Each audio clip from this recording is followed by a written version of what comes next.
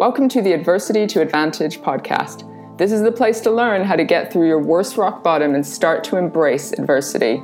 I'm your host, Petra Belzebor. I'm a therapist and a life coach, but my biggest learning is from my own rock bottom. My story includes being raised in a cult, dealing with depression, anxiety, suicidal thoughts, and alcoholism. But along the way, I've learned to turn my entire life around to one of success, joy, and fulfillment. So in this podcast, I'll be talking to people from all walks of life who have done the same. I'll be teasing out the skills and tools necessary, as well as using my own experience to teach you how to turn your adversity into your biggest advantage. Welcome, everyone, to the Adversity to Advantage podcast today. From Switzerland on Skype today, we've got Samantha Allen. She is a languages teacher, but training to be a life coach, and is extremely passionate about words and language. Welcome to the podcast. Thank you so much. I'm happy to be here. Yeah, so excited to have you. So fill in the blanks for us. Let us know what are the things that you're most passionate about now in your life. Yeah, I mean, there are so many things that I'm passionate about, but one of the main things has to be words. Everything about words, really, the way they sound, the way they feel, and the way that they allow me to voice what I feel inside in a kind of nuanced way. So, just something about expression. Yeah, it's like I find myself through words, and that makes me feel more connected to who I am, and it's more authentic in the way that I express myself as a result of that. It almost sounds like a sort of therapy, finding yourself through those words. Yeah, I think it is actually. It really does feel like that. It's become so much a part of me that if there's a day when I don't write, I kind of feel a bit strange, like a vital part of my day has been missed out. So it's part of who I am now. That's so interesting. It brings me back to some of my teenage years where writing was definitely the outlet for all frustration and angst and mostly shit writing, but it was the process. It was the process, right, of old school pen to paper. None of this typing crap. You just had to see the flow of the words on the paper. There was something very therapeutic about it. Yeah, there's definitely something around flow. I have to say that, it isn't just on paper. In fact, I often have my phone, but I don't have Wi-Fi on or anything, but I'm busy. I walk to work. So I type my poetry into my phone just so that I have something to hand that I can access quickly. So actually, I was kind of anti all this stuff before, but now it's like it gives me a means to be even more creative. So it's like a portable creative device for me now. It's a portable everything device, Yeah. I listen to every podcast and thing that's inspirational, or it's how you use it, I guess, for good or for evil, right? Absolutely, yeah, absolutely. So give us a bit of context, Sam. Take us back to sort of growing up. I mean, you sound like you're from the UK. You said you're from the UK. What was it like growing up? Were you set on the path to sort of be a teacher from day one? I knew, actually, that's an interesting question. I didn't know that I was going to be a teacher, but what I did know was that when I first had my first French class, that was something that I would be doing with my life. And I actually vividly remember going into the class, being completely enchanted by the whole process and knowing, having this sense of knowing, even at the age of 10 I must have been, that there was some calling with language and words for me. So, the teaching came, I guess, out of that. There was something about the magic of the languages class in the first place. Yeah, it was just like, I felt like I could, with words and here, and, in the sense of this, it was the foreign words. It was like, I could explore different parts of myself. And it kind of lit me up, I guess. And I felt like I was able to explore different personas through, different languages. And it was something about it that really just fired me up, even from a young age. And so then what was your school life like? Did you have siblings growing up? What were your support networks like sort of growing up through that system? Yeah, so I have a brother and we were at the same school. We're quite different in character. I'm somebody that likes to travel quite a bit and kind of expands, and my brother prefers a smaller circle. So we've led quite different lives as we've grown up, but we had a really good childhood, and the school was just a sleepy kind of suburban school. My parents didn't have an awful lot of money, so they kind of struggled for us to live in an area in which we could go to a decent school. So, we were lucky that we did have that start. But I had a good circle of friends, lots of girlfriends that lived quite nearby that, I could pop in on and have sleepovers with. And I had a lot of community in my childhood.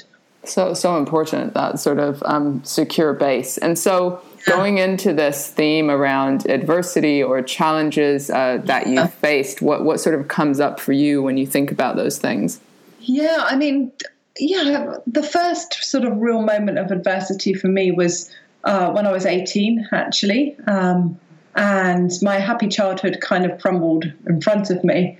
My parents came back from a family holiday and it was just horrendous, really. So my perception of reality was very challenged by this traumatic experience.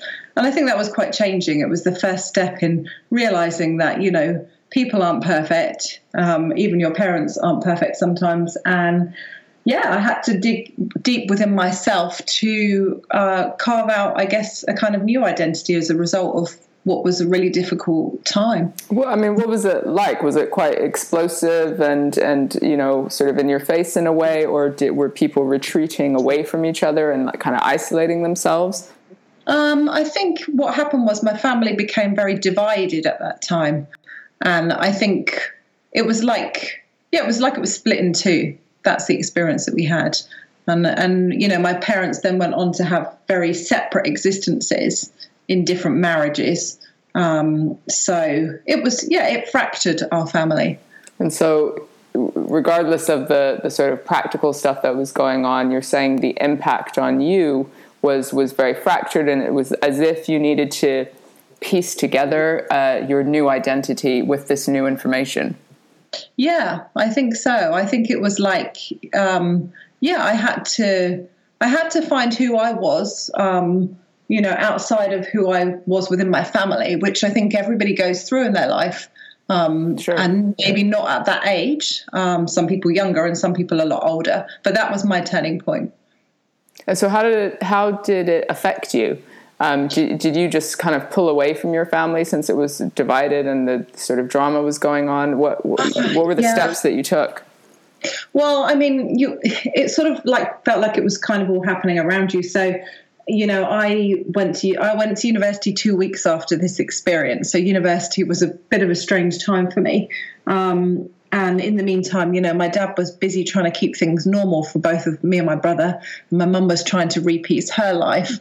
I had a year abroad in my degree, and there was a lot of moving back, moving forward. And I just remember lots of movement and a kind of unsettled period of time up until I had my gap year in France, which was quite a crucial step in moving forward within myself. What was crucial about it? I think the distance and the distraction just was such a fulfilling experience at the time. Difficult at first, and then I met some wonderful people. There was a lady who, when I was looking for accommodation to stay in over in Poitiers in France, she was one of the people that was offering up accommodation, and I went to visit her flat. And I had this really intense experience. She opened the door and it was like lots of sort of light felt like it was coming out of her apartment. And I just knew I have to live here for the year. This is the right place for me. It spoke to you. Yeah, and it turned out, that this wonderful lady who's still a dear friend of mine, Francine, she hadn't had her own children, and we just became very close. She was like a mum to me in the year that I lived there.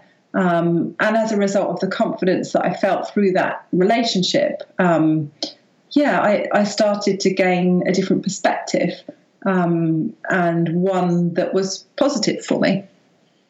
So your identity began to form a little bit, and that secure relationship with her, it just sort of, and that distance, it sounds like just moving away allowed you the space to even figure some of this stuff out.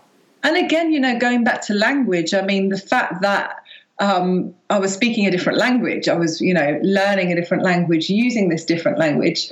Allowed me to explore different parts of myself. And that was just really fun. I made a lot of Spanish friends that were already very proficient in French.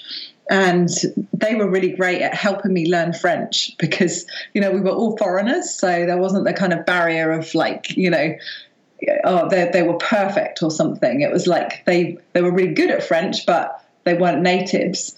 And there was so much fun. And, there was a lot of going out and happy times and dancing and friendship and connection. Coming of age. Yeah, through that, I found wow, there are so many different avenues to exploring your own happiness. And for me, one of those avenues has always been through travel. And not just travel, but through encountering different cultures through travel. And what is it about that? Because, I grew up traveling, nomadically. We grew up in sort of India and Brazil and all sorts of countries. And then that sort of, the bug was within me, knowing that every time I moved somewhere, every time I went somewhere, it's probably the only time I'm able to be fully mindful and present. Otherwise, for me, it's quite contrived and forced and, good for me. But I try and be mindful within the hectic London life in order to look after my mental health and well-being. But it's not immersive. And there's something about travel for me that just allows me to fully be present in the moment. And that's something that's so enriching. What is it for you, the travel thing? Yeah, travel is different faces, different places. I'm beginning to write a poem here. Yeah. Freestyle. It is quirky little things. Yeah, surprises. It does not have to be 48 hours on a flight or something. It can actually just be an hour on a plane to somewhere that I've never been before, and spending a few days in one tiny part of that place and feeling like I'm changed because of it. It's about how things impact me and how things change within me because of these new encounters. I feel they kind of help you to grow. Completely. And they somehow enrich your life in a way that you always want more of them. And it allows you to shift perspective if you'll let it.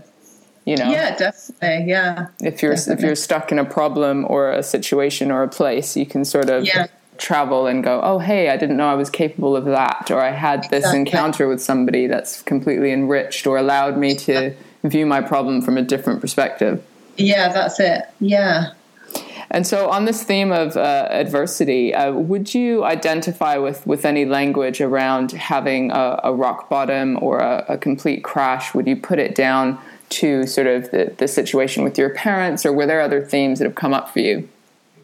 Yeah, I struggled with some episodes of depression in my life, and that some of which started around the time of my parents, generally that kind of time onwards. Yeah. So, there's a lot of soul searching to be done in that time. And again, from a fairly young age, that started from 18. And so I've done a lot of reading and a lot of, read a lot of pop psychology and explored a lot of different paths. Yeah. And all of this stuff has added a lot to my makeup, and to my experience. And, I continue to pursue that, this type of reading because I just feel that it very much enhances how you live and helps you to get a greater understanding of yourself, of the world around you, and the things that aren't said, at what point would you have said, or would you have noticed that it might have been, depression rather than, feeling a bit sad about the maybe the transition or changes in your life? I think for me, the depression, when I experienced it, was quite a feeling of numbness, just like a slight feeling of remove from my own experience. It was like I was slightly detached from myself. So I felt it very physical, I found it would sort of weigh down a little bit on my head, and I would feel somehow like couldn't move. That was the experience. So like a heaviness? Yeah, heaviness and a feeling of stuckness and, not knowing where to go. It was like I felt directionless and, it's difficult to put it into tangible words, but a feeling of feeling lost, I guess. Yeah, directionless. All of those words really paint a picture, which may have made you question, hey, what's going on here? So there's something bigger going on. Definitely, exactly. And then, what was your your awareness of maybe mental health issues or depression specifically? Did you grow up in a culture where people sort of talked about these things, or did you fear that it was a sign of weakness? Like, how difficult was it to maybe come to terms with that? When it first started happening to me, I was very frightened by it because I didn't really know much about it and I was relatively young. And it was at a time when it wasn't so open as it is now. And even now, there's a long way to go on it. Yeah. I was frightened by it. It was something, I confided in my parents about it, particularly my dad, and told friends and stuff. And I went to see a counsellor to work through some of the difficult emotions, which was immensely helpful for me. And so I found avenues, but it really was a frightening time because I didn't really know until I'd done the reading, until I'd gone to see somebody, what it was, So the isolation came actually through the fright of finding myself feeling that way. And not wanting other people to see you in that situation? I'm not sure. You know what? It was so all-consuming that I'm not sure at that time I was so obsessed with what people might think. It was more the fact that I didn't understand it. So, it was just confusing for me. Yeah, it's almost like you don't even know what questions to ask or what books to read at that stage. It's just an overwhelming lostness. Yeah, I just didn't know what was happening, really. And so somehow you spoke to your dad, you reached out and spoke to a counselor at some point, but what was that little transition bit like in order to maybe ask for help or start that journey? I think it was, do you know what? I can't really identify one key moment. I just know that I knew that I needed to reach out and that I had to access resources outside of myself because I wasn't yet equipped to do that. And so what have you learned through this process? What kind of routines or habits do you now try and put in place in order to maybe balance out the depression? Well, gosh, so many. Really? Okay. I imagine, you've read so many books, right? There's so much wisdom here. Oh, firstly, it's always a bit worse in the winter months. So, I have invested in a good range of light lamps, and light visors and so forth so that I can get them a little quota of light in the mornings before I venture out. Things like making sure you keep active. I started jogging about 3 years ago. So I go 4 times a week, and this really helps sustain energy levels and gives me a sense of well-being that is incomparable to most other things. Even though I'm not a talented runner at all, my style is terrible and I'm never going to win any races. But the important thing for me is the motion and the fact that provides so much mental well-being. It's ridiculous, really. Yeah, I'm pretty sure it's not the point to win races, right? It's about what is the impact on your mental health. That's right. So there's that. I read lots and lots of stuff, just to sort of like stuff that helps me check in with how I am, how, what's going on in the world in terms of psychology, in terms of self-help. And this is the sort of stuff that fascinates me anyway. I'm fascinated by humanity, by people, and by, their emotional worlds and how they access them and how they acknowledge them within their lives. I think it's also important to have goals that are not anything to do with, feeling down. It's whilst acknowledging that you do experience that. Like what? What do you mean? What I mean to say that, it's like a balance between taking care of yourself when you feel that way, which is really, really important, and also having goals and dreams and ambitions in your life that aren't related to feeling that way. That focus on your passions and what you're capable of. Absolutely, yeah. And one of my great passions in my life has become writing poetry. And for me, this is like a vital part of my existence. And this really helps me to process my emotional world and to have a voice that is so very important to me. And before we started recording, you were mentioning something about writing and its therapeutic value for you, and an incident in your life or something that occurred that allowed you to, I guess, practice this or figure out how useful it could be. Tell us a bit about that.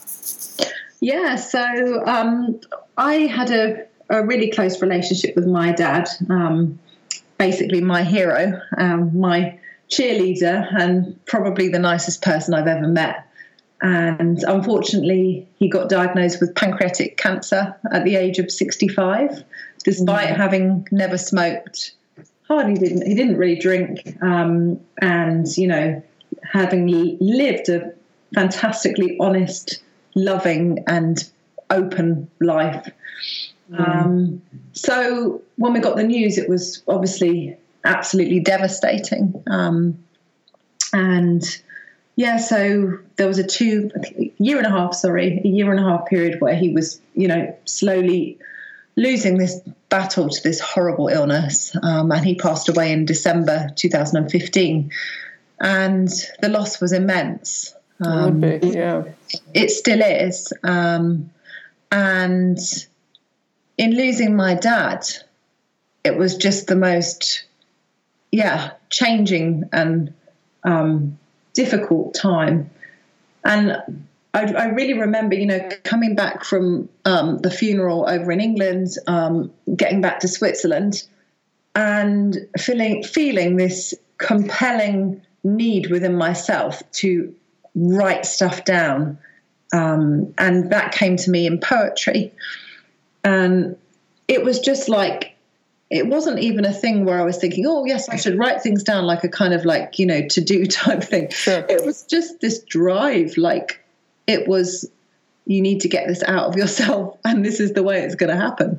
And I know it sounds a bit crazy, but it kind of felt like it was a calling that came from that experience. That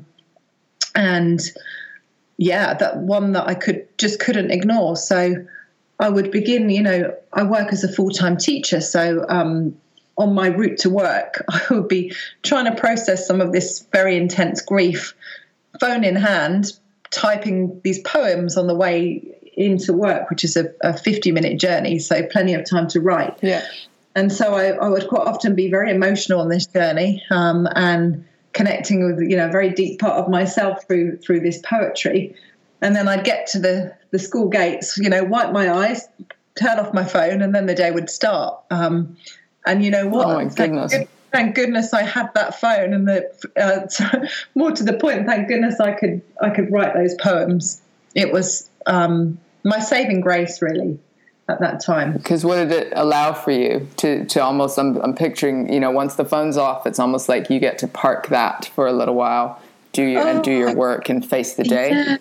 My being able to write, particularly that time in the morning, is the most beautiful, expressive moment of solitude in my day. It allows me to have time with what's really going on for me. It allows me to express that creatively. It allows me to have an outlet in my life, an outlet for which I will be eternally grateful, because it makes me happy. It relaxes me when I need to. if I'm feeling angry, I can just get it out in words, and it goes somewhere. It's like, I'm actually a life coach, and one of the things we say in the coactive life coaching, which I do, is that emotions are emotions. So basically, energy in motion. And that's exactly what it was, and what it is. It's the energy that comes with the strong emotions that I experience have somewhere to go through my writing. And, how good these poems are is kind of immaterial. What the important thing for me is the process of, getting it out there. Stuff out. And I'm curious, it sounds like your father, was ill for quite a while. And so that would have been, unspeakably challenging to watch him sort of suffer and be ill. And I'm wondering if you were writing then during that struggle, or was it very much afterwards? Yeah, that's interesting. I started to try and write stuff, but you know what I think at the time, because I did want to write then, but there's something that blocked me. And I think that was that I thought that if I wrote, it would make it more real to me. Yeah. So I think I wasn't ready. You're also in a sort of limbo for a very extended period of time, not knowing, learning about a new prognosis or a new treatment, or, I'm imagining what that sort of year and a half must have been like. So it's hard to go, let me now process some kind of closure or memories or whatever it might be. Exactly. There's two. It's that you've got you're basically just trying to keep yourself afloat. Try and, obviously living abroad as well, you have to manage the life that you created for yourself abroad whilst sort of processing what's going on with somebody that you love dearly that's not even in the same country. So you're kind of surviving, really, I think. It's quite isolating. Yeah, it was a difficult time, a very difficult time. And I didn't have that outlet then. I had my jogging, which actually did help a lot. So you were already doing that, of course, yeah. But what I've found in my life actually is that the more outlets that you have and that you allow yourself, the more you are freer to move forward with your life. I think what happens a lot of the time when you don't have outlets is that intense feelings become kind of stuck, and they've got nowhere to go, so they kind of come back on you rather than having their own sort of space. And if you can let these feelings just have a bit of space in something you're doing, they will change, and brighter days will come. And I like how you said having a few outlets. I don't know the exact words, but, because sometimes people have one outlet, and it could be, their partner or their husband or that one class that they go to, or, which are great things. But if you lose that one thing, you then feel like you're spinning. But there can be different ones at different times, perhaps, or if one's not working out, having another one. Definitely. Oh, yeah, I think it's important. And otherwise, also, it can become too, routine that you're trying one thing to fix all problems. Right. It's actually sometimes, not that all these things are problems, but, you have to vary how you deal with stuff, because different feelings and different moods and different states require different outlets, I guess. And also, those will depend on the individual. Absolutely. Not every individual will want to write poetry to process their grief. For some people, it will be a different activity. And there are so many things you can do other than just that. For me, I was, lucky that I found that, and it came to me at the time that I needed it. But I think you have to know yourself, and I think you have to listen to what you really need to be able to identify that. Which is really hard to do when you're really in the throes of grief or depression. But what you were doing was educating yourself in the reading that you've done. And it sounds like you experimented with stuff that just, does this feel good? Is this going to be an outlet that suits me? Absolutely. Yeah. I also, another outlet which I found shortly after we lost Dad was my dad loved music and I love music. And when I was a child, we used to be involved in musical theatre just on an amateur basis together. But it was just such a happy time. And we did, lots of the different shows together. And so, I realised that I'd kind of lost contact with music in terms of performance within my life. I've always loved music, to listen to music and so forth. But I looked in a little directory for the village that I live in here in Switzerland. And lo and behold, there was a gospel choir being advertised. And I thought, well, you know what? Just down the road is a 10-minute walk. And you know what? I'll just, have a go. So and 2 years later. That ticks a few boxes, because that's, first of all, getting out of your house. It's community, it's music, it's connection, right? It's routine, all of those things. Yeah, it was and still is all of those things. I wouldn't be without the gospel choir now. We have these winter concerts we do in November, and, we spend most of the year preparing for them. And I've come to really appreciate the music. I didn't enter into the choir for religious reasons per se, although I do consider myself to be a spiritual person and I do pray. And it's made me feel closer to that. And that wasn't even the aim of doing it. So this is another outlet that's provided, an enormous amount of connection in my life. I'm imagining that you may feel more connected to your dad in those moments as well. Oh, absolutely. I mean, there was one time where it was the first sort of mini concert we did. It was actually in the summer, and I hadn't performed for a long time, so I was a little bit nervous, but kind of excited about doing it as well. And we were in quite a big group of us, and so we got up, and it wasn't like a massive concert. It was various local choirs that were coming together to perform some of their songs. And I stood up on the stage, and I felt like my dad had his hands on my shoulders.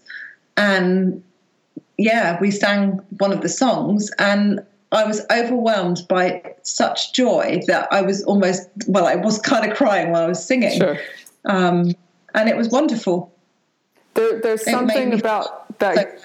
So go ahead, say that again. There's something about. Yeah, no, I was just going to say that it made me feel very close to my dad, and it made me feel full of love for him and for this way of connecting with him. Amazing. And can you reflect at all that you've been through? They talk about stages of grief, do you feel like you've been through particular stages and you can now sort of, see out the other end, or appreciate the different stages of grief? Or what was the kind of, how did it go for you?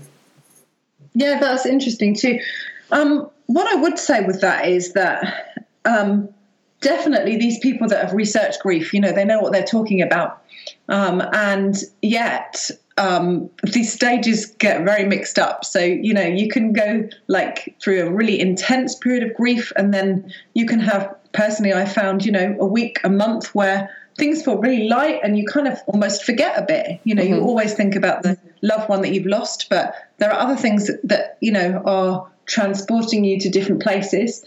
And then bang, just when you're not expecting it, it just lands on your door again. And, it comes in different guises. In fact, one of the poems that I've written, which I think is on my blog, is called Waves. And, it's a bit cliched, but people do talk about grief coming in waves. And I certainly experience it that way. Like sometimes they're kind of gentle lapping waves that you feel kind of close to and comfortable with. Sometimes there are tidal waves that just come from behind and they kind of drown you, and you wonder what's going on. Other times, you feel like you can kind of enter into them a bit, and it feels safe.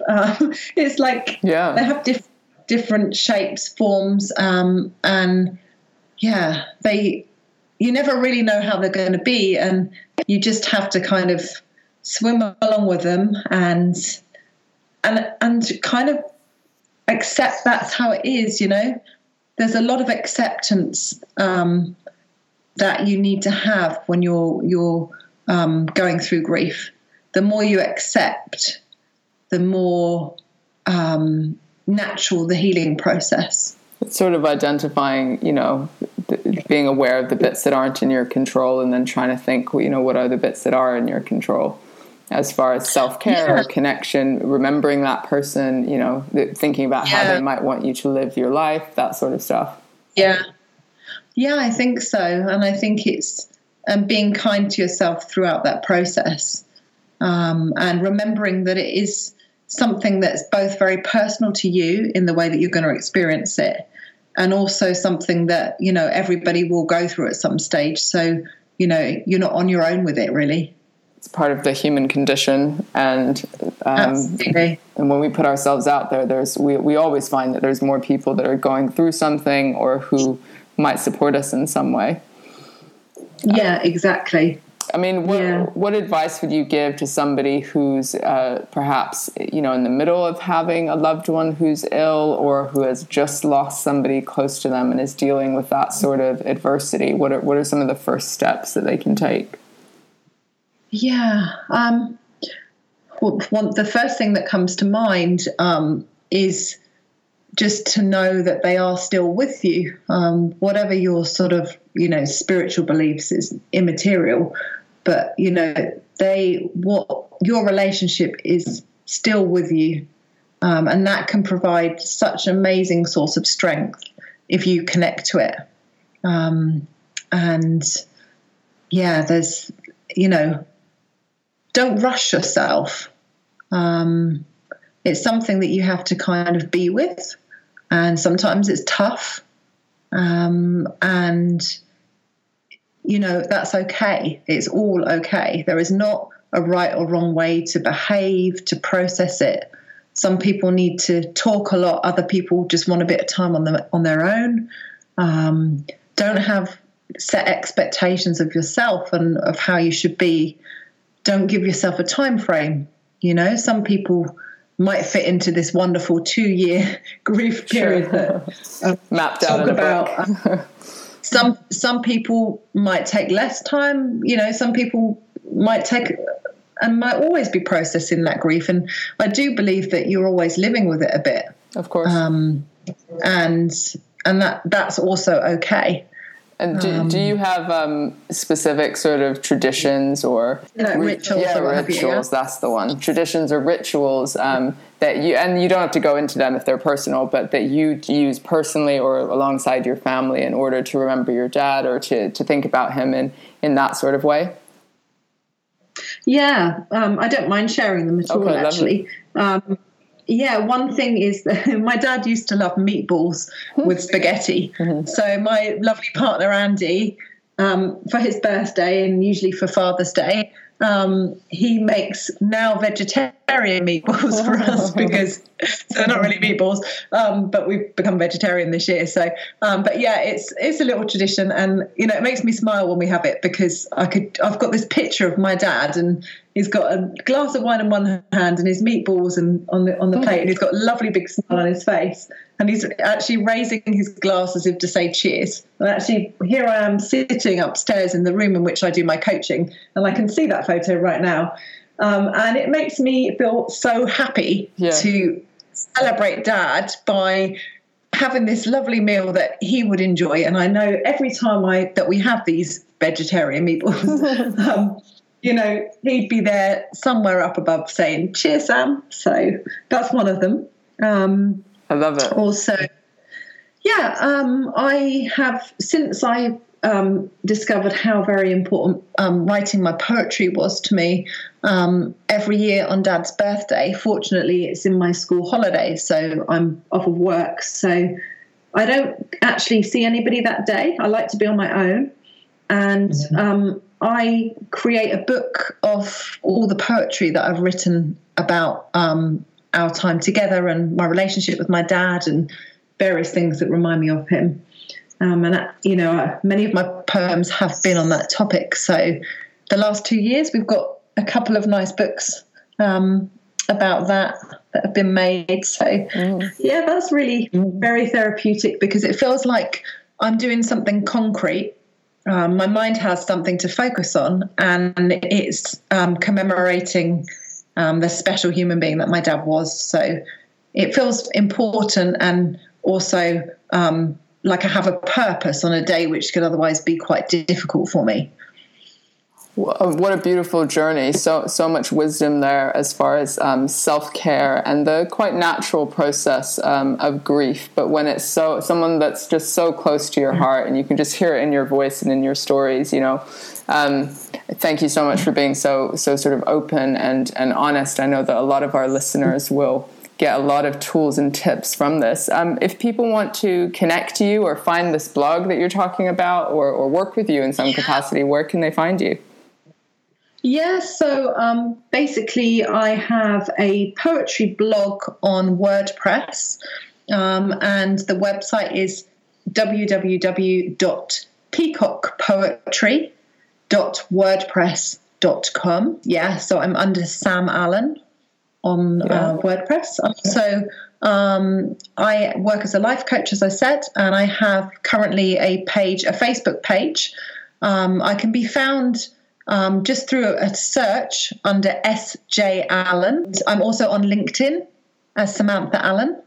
And I offer life coaching sessions which can be done via Skype or via telephone, or in person if you happen to live in Switzerland and are listening to this podcast. Near your village, yeah.